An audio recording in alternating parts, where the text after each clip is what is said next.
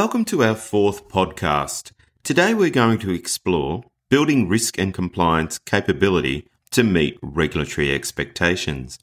I'm Richard Evans, the Principal Consultant for RGCS, a niche consultancy focused on the design and development of highly effective learning which builds risk and compliance capability. Today I'm very pleased to be joined by Naomi Burley, the CEO of the GRC Institute, a long-term colleague and very respected and skilled leader in the field of risk and compliance. Naomi, would you like to introduce yourself? Oh, after that fabulous introduction, how am I going to follow that up? Well, look, I'm the CEO of the GRC Institute. Our members are compliance and risk professionals across all industries in Australia and New Zealand and a smattering around the globe as well. I guess I've worked for the GRC Institute for many years, but most recently as CEO. So I've sort of seen it from all kinds of perspectives over the years. And I'm still there because there's ongoing challenges in this field and our members are great. I really enjoy working with them. Fantastic. It's good that you love the members because it's all about the membership. Absolutely. Love it. So my first question then for you, Naomi, is why did you choose a career in risk and compliance? Well, it's a funny story, and Calvert Duffy can retell this story as well because he was on my interview panel when I first applied for the job. I had been actually working as a photographer in advertising. And what I was finding that I was actually enjoying more than the photography part, because advertising photography is a particular beast, was the business development part. So I thought, well, I'd like to work for something else. I had my wish list of things. I wanted to work for a not-for-profit. I wanted to make sure I was making a difference, yada, yada, yada. Then the ad came in and I thought, compliance, that sounds like it does something meaningful. Mm-hmm. That's really good. So rocked on up to the interview, and Calvert asked me the tricky question. He said, well, what do you think compliance actually is? And I must have given a really good answer because I got the job. Yeah. And ever since then, it's been one of those things. It fulfilled its promise. It's been there are continual challenges. It's that fabulous nuance between building business objectives and doing the right thing. Yeah. It's meaningful. It's never boring. Yeah. It fulfilled on my wish list for a career. Yeah, fantastic. One of the things that appeals to me of the space is that it's not easy to do either. It's the challenge and then how smart the people are you work with. You know, the actual, you referred to the members before, but I've always found working with people in this space, they really know their stuff and they're smart people, and they keep you on point as well. They do. Yeah, absolutely. So let's turn to our topic for today, building risk and compliance capability to meet regulatory expectations. I had the pleasure of joining you just a couple of weeks ago at the 2022 GRC Institute conference, and we heard from a number of our regulators, ASIC, APRA, AUSTRAC, just to name a few. So my question is, what do you think were the themes raised from a capability perspective? Look, I think the regulatory perspective and expectations over the time I've worked for GRCI has made an immense jump. And, some of that was kickstarted by things like the Royal Commission, but I think the regulators themselves have built their own capability. And so I think it's now where the maturity level of compliance programs, the bar has been lifted exponentially by the regulators, and they've met that challenge of dealing with principles-based regulation themselves and understanding the market and providing guidance. So I think from a capability perspective, we're now stepping into that space where, okay, you've bedded down a normal framework. How are you going to make that better? How are you going to engage technology intelligently? How are you going to interact with AI and machine learning, if that's where you're going to go? And then bringing in all your wish lists. So that can we, should we question, which every single regulator mentioned, stepping into that should we phase, having a real cultural impact within your organisation as well. Fantastic. And you've touched on that piece around that principle-based approach. And it was really interesting because when you listen to what they were saying at the time, they were saying it's about the principle, it's not about the letter of the law. It's about, and you touched on it as well, from a can we, should we perspective. From a capability perspective, how do you think we can best pivot to try to meet that principle-based approach that they have in mind? Have you got any thoughts on that, Naomi? Because it is a challenge. Because from a capability point of view, particularly, you often think of capability frameworks, and one of the key things around capability is having anchor points. What are we teaching to, and how do we measure that we've taught it? And have we demonstrated, the ROI on investment? Have we demonstrated? When you've had this language of principle, how do you anchor it to a principle? Have you had any thoughts on that? That's right, because there's no end point to how well you could do that. Yeah, that's right. And it's shifted from the days of you could trot off to your lawyer, get your advice and go, that's the marker we need to meet. Now with principles-based regulation, that's right. The regulators can shift their expertise the same as they're hoping to bring organisations along with them. So I think, in terms of capability for compliance professionals, it is around getting to know the regulator, getting to have an understanding of what the underlying issue and problem is they're trying to solve, and working towards that rather than looking at that line of legislation or guidance or whatever it might be and freaking out about that particular line. Stepping back and being able to be strategic around, right, well, we understand what they're trying to achieve. We understand how that might work with our business, and then arriving at solutions within that and using the contribution from the business area as well. So it's also doing that shift where second line compliance and risk don't have to solve all the problems themselves anymore, and probably shouldn't be doing that in isolation.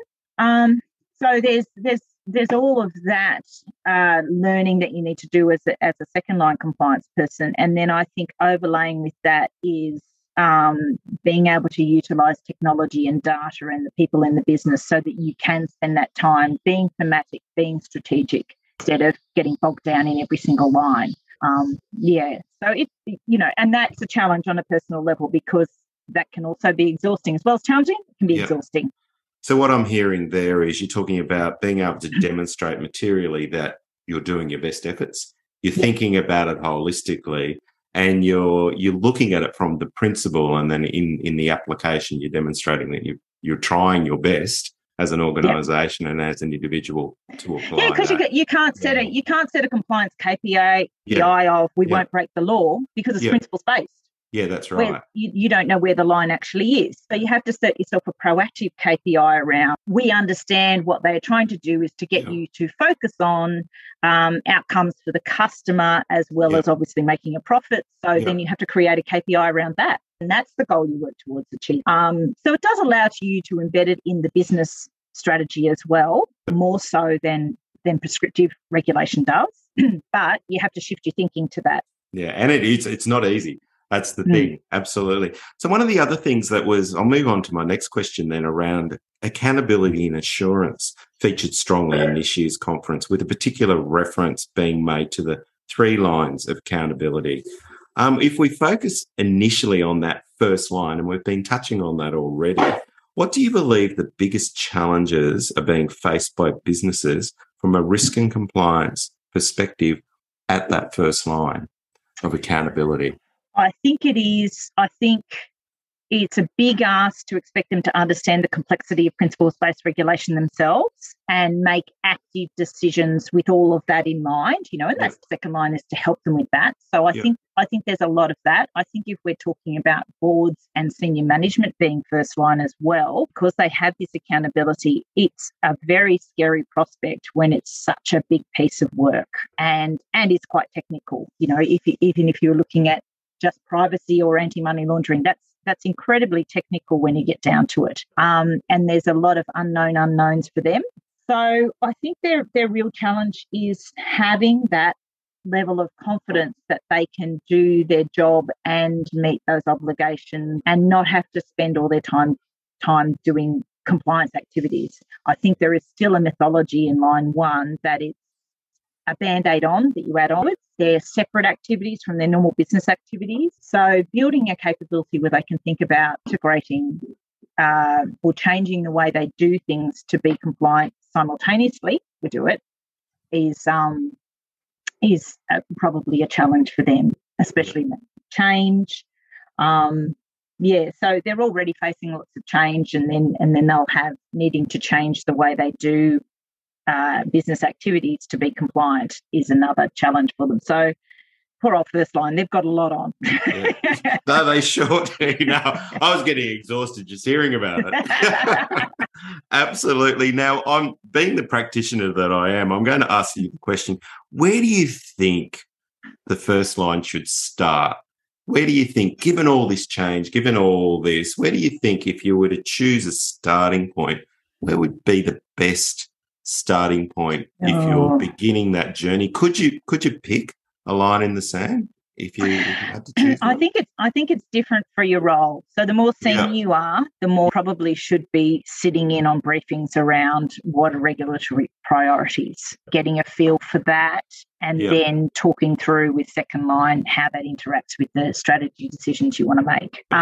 Whereas if you are, somewhere else in the organisation, a bit more operational, but you still need to think about those, I think where they probably need to start is getting quite role specific. Well, what do I need to change? Is there something else I need to do? Yeah. I think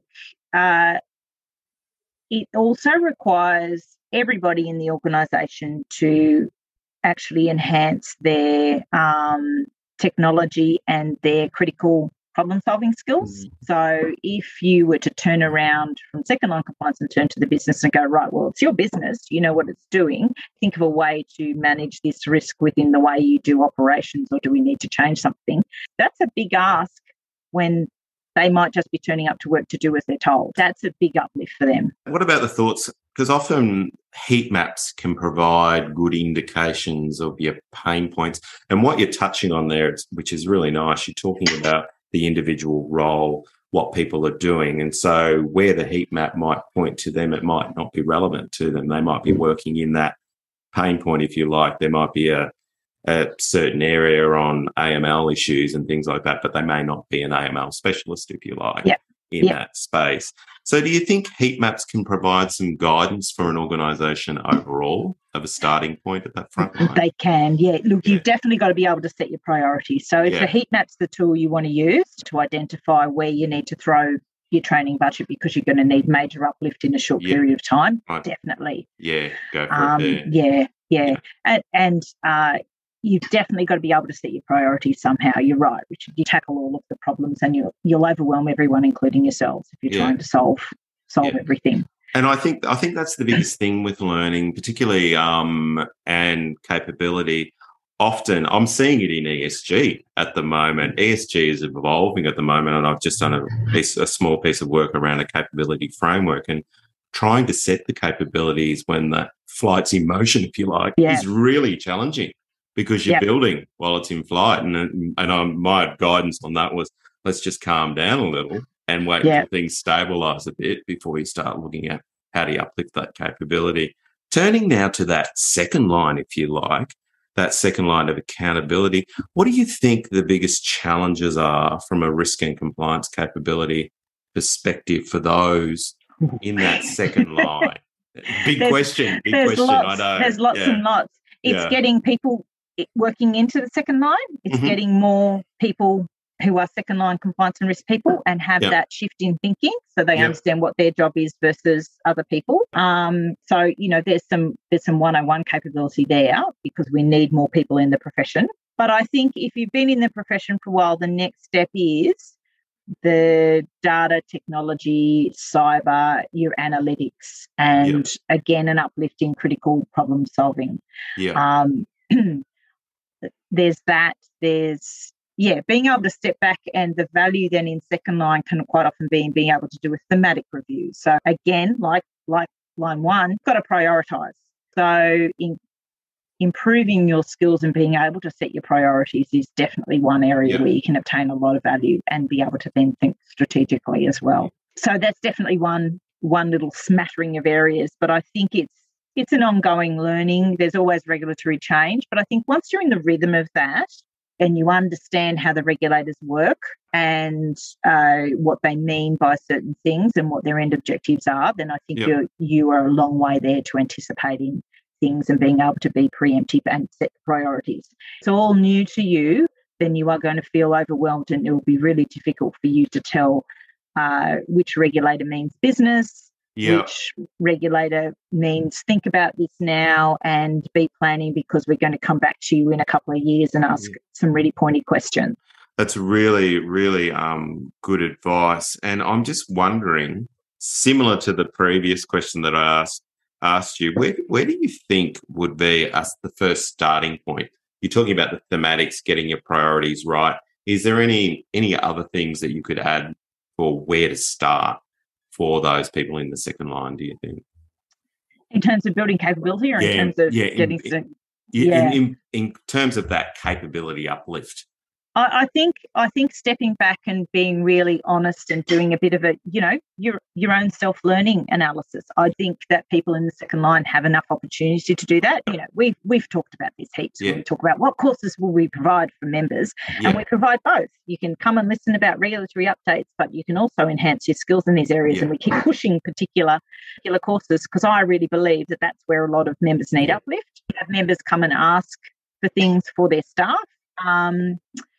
So I think that, but given that they're really, really busy, I think the first important thing to do is to step back and be honest about the challenges you're facing. You might get yourself a bit of a mentor who can help you be honest with yourself, or give some reflection on how they shifted things, and break down where you are not feeling confident around giving advice to line one. It's interesting. That's a really interesting example that you've used, because the second line people that I've worked with throughout the years, the ones that are fantastic are the ones that understand the business and can have that dialogue with the business, and they can actually synthesize the requirements and everything else and explain what those requirements are. So that's a really nice example. So now I'd like to turn to one of the topics that was really topical at the conference, the subject of ESG. Are you finding that the demands of environmental change and social responsibility are changing the demands placed on risk and compliance professionals? It depends which jurisdiction you're in. So already in Ireland and the UK, they are starting to regulate around ESG. But I think there's a bit of a lag here. I think it's currently sitting in look at all the business opportunities that are in the E. We'll think about the S and the G later on. So I think that very, very soon there will be organisations turning around and recognising that ESG is a commitment as well as an opportunity.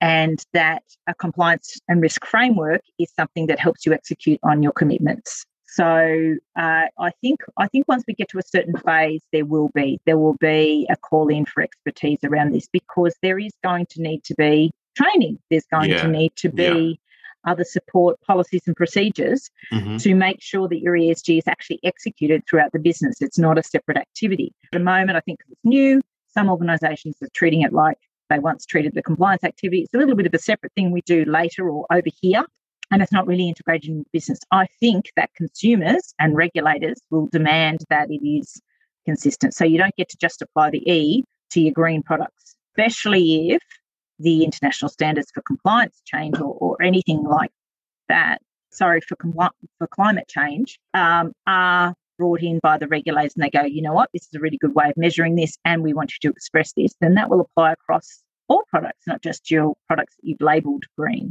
So I think that compliance professionals should prepare. I think they should be inserting themselves in a whole lot of conversations now. I think they should be thinking proactively about how the S folds into that, because there'll be questions around that. And I know that, the efforts around modern slavery and whistleblowing were conducted as kind of separate activities that everybody had to meet a deadline, but they are meant to be folded into your considered business decisions the whole way along. And there are other social aspects around the environmental as well. On the recent IFCA conference call, really interesting speaker talking about how they actually work together. So it's all very well to say you've got the E ticked off if that means you are dumping waste in a third world country and not thinking about the social impact. So I think compliance people will be brought in for their advice and expert opinions and to fold it into the compliance framework eventually by the more mature, smarter organisations who figured out, actually, why don't we just combine everything and not have it as a separate activity? It makes sense, because some of those things like governance and, as you say, modern slavery, when you think of AML and things like that, they're very similar. Disciplines in their way they're applied and that sort of stuff, terrorist financing and all that sort of stuff. They're quite similar, so they're very close. So I tend to agree. I think it will be folded in, and you've already talked about that starting point from a capability point of view. You've already touched on it. Get involved in the conversation early. That's right. Insert yourself in, because it's a nonsense to have them running as separate activities. And this has been the complaint about compliance. That they feel like it was an add-on activity, and it's not. It can be folded into your risk framework. We've seen that. It can be, and all of these other activities can also be folded into that. And then you report on how, you then do an intelligent reporting and pull out that data and then demonstrate how that fulfills your ESG commitments. Yeah, 100%. Wow, we've covered a lot of territory today, Naomi. It's always a pleasure talking to you. And is there anything else you'd like to share with us today in regards to trends of risk and compliance training capability? Look, I think I've really covered it, and I've emphasised it a lot with members, and we're definitely getting the feedback from our members that are international as well, is that analytical data analysis, critical problem-solving skill set is one that is growing in demand. I've seen some compliance teams bring in data analyst experts to guide them through that process, but we all know that in smaller organisations, it's not possible to add to your team that way. So it might mean that those people who are choosing to work in small to medium enterprises and enjoy that work will need to personally uplift their capability. Okay. I think that we're all dealing with the sort of sleeping giant that we've been sort of ringing alarm bells about for a couple of years. But I think Optus and the Medibank examples have really pushed to the fore that cyber aspect in a variety of ways, in terms of reputational damage as well. You've got to be across having conversations with your IT as well to meet your obligations in terms of protecting data. But that flows into the data you use to make business decisions. It flows into whether there are other criminal actors who then capitalise on that and damage your brand by association, by using its, the whole Australia Post fake emails through to the ATO, everybody sending malware things. So it can be an implication across that. So you need to have plans in place for dealing with that, even when they're fake, even when it's not a real cyber incident. So I think that there's a little bit of capability there. I think, as we said before, that principles-based regulation, I think there are still some members who don't spend a lot of time engaging with their regulators and using their relationship building skills to understand what the end objectives are and reading between the lines. They're still sort of, setting up calculable parameters because that's how they want to calculate their regulatory risk, as opposed to thinking about setting their own parameters, like we talked about before. Set your own KPI about what you want to achieve. So I think there's a little bit of strategic thinking in there, but that will improve as members sort of come through the seniority of compliance. I think the experience within compliance and risk helps you think strategically, because you've got to tackle really big problems, set priorities really quickly. I think that strengthens that muscle all the time. 100%. And that whole piece of data and data analytics is becoming a bit of a hero lately. It's being talked about a lot. Yes. And it's that, it comes back to materiality, right? And being able to look and demonstrate that you are anchoring back to the principles that the regulators are talking about. That's it. I mean, once upon a time, you conduct your compliance risk assessment and you had no data to estimate your likelihood of an issue. But now you do. Now, surely you have got some, and we talked about this kind of sophisticated search for data and getting creative, relying on surveys that you send out to staff members to rate how they think they're going that's really old-fashioned approach. It might be what you feel is capable. But I regard that as a starting point, and then you're looking for the murmurs in that data. We might be able to achieve one day the nirvana of actually identifying the near misses. I mean, that'd be amazing. It'd be awesome, wouldn't it? We've talked about it so long. Absolutely. Using your lag data to do something meaningful with it. Right. Yeah, absolutely. I love it. Yeah. Awesome. Well, that draws us to the end of this podcast. Thank you for joining me today, Naomi. You've certainly provided some valuable and useful insights. It's been an absolute pleasure talking to you. So thanks so much. And thanks also to our listeners for tuning in. I hope you found this session valuable. Please feel free to sign up and subscribe to receive more insights and the latest news from RGCS. And don't hesitate to contact me if you'd like to discuss any learning needs you may have. Until next time, stay well and keep learning.